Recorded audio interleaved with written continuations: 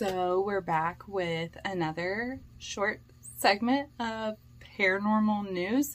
And you guys know that I love aliens. So yeah, we're going back on the alien conversation. Why?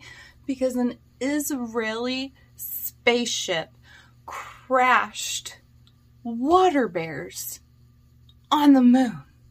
So do you know what this means? This means that even if aliens don't exist right now, they might. They might.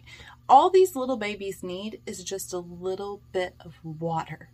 If they could just find a little bit of water, they could thrive, right? And then millions of years from now, we'll have aliens. And we did that. Humans, yes. What an accomplishment. So what do you guys think? Is this not phenomenal news? There may eventually be a man on the moon at all times. That just blows my mind. I'm like super excited about this. So sorry if you don't find it like paranormally enough, but I love it. I love everything about it.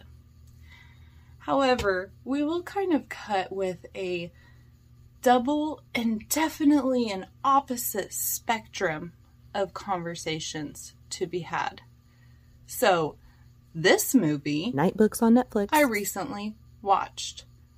And, you know what? I'm not going to spoil it for you because it's still a new movie and you should definitely check it out.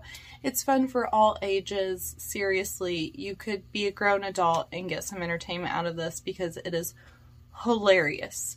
And at times a little scary depending on what your scary level is. But why do I love it so much? Well, I don't want to ruin anything in case you have not seen the movie.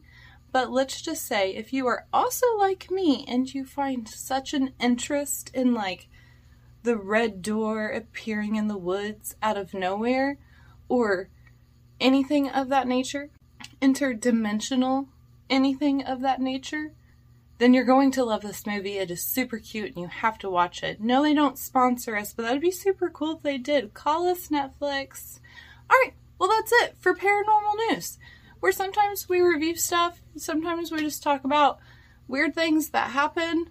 But if anything, we're with you every Monday unless life happens for us. But we love you so much.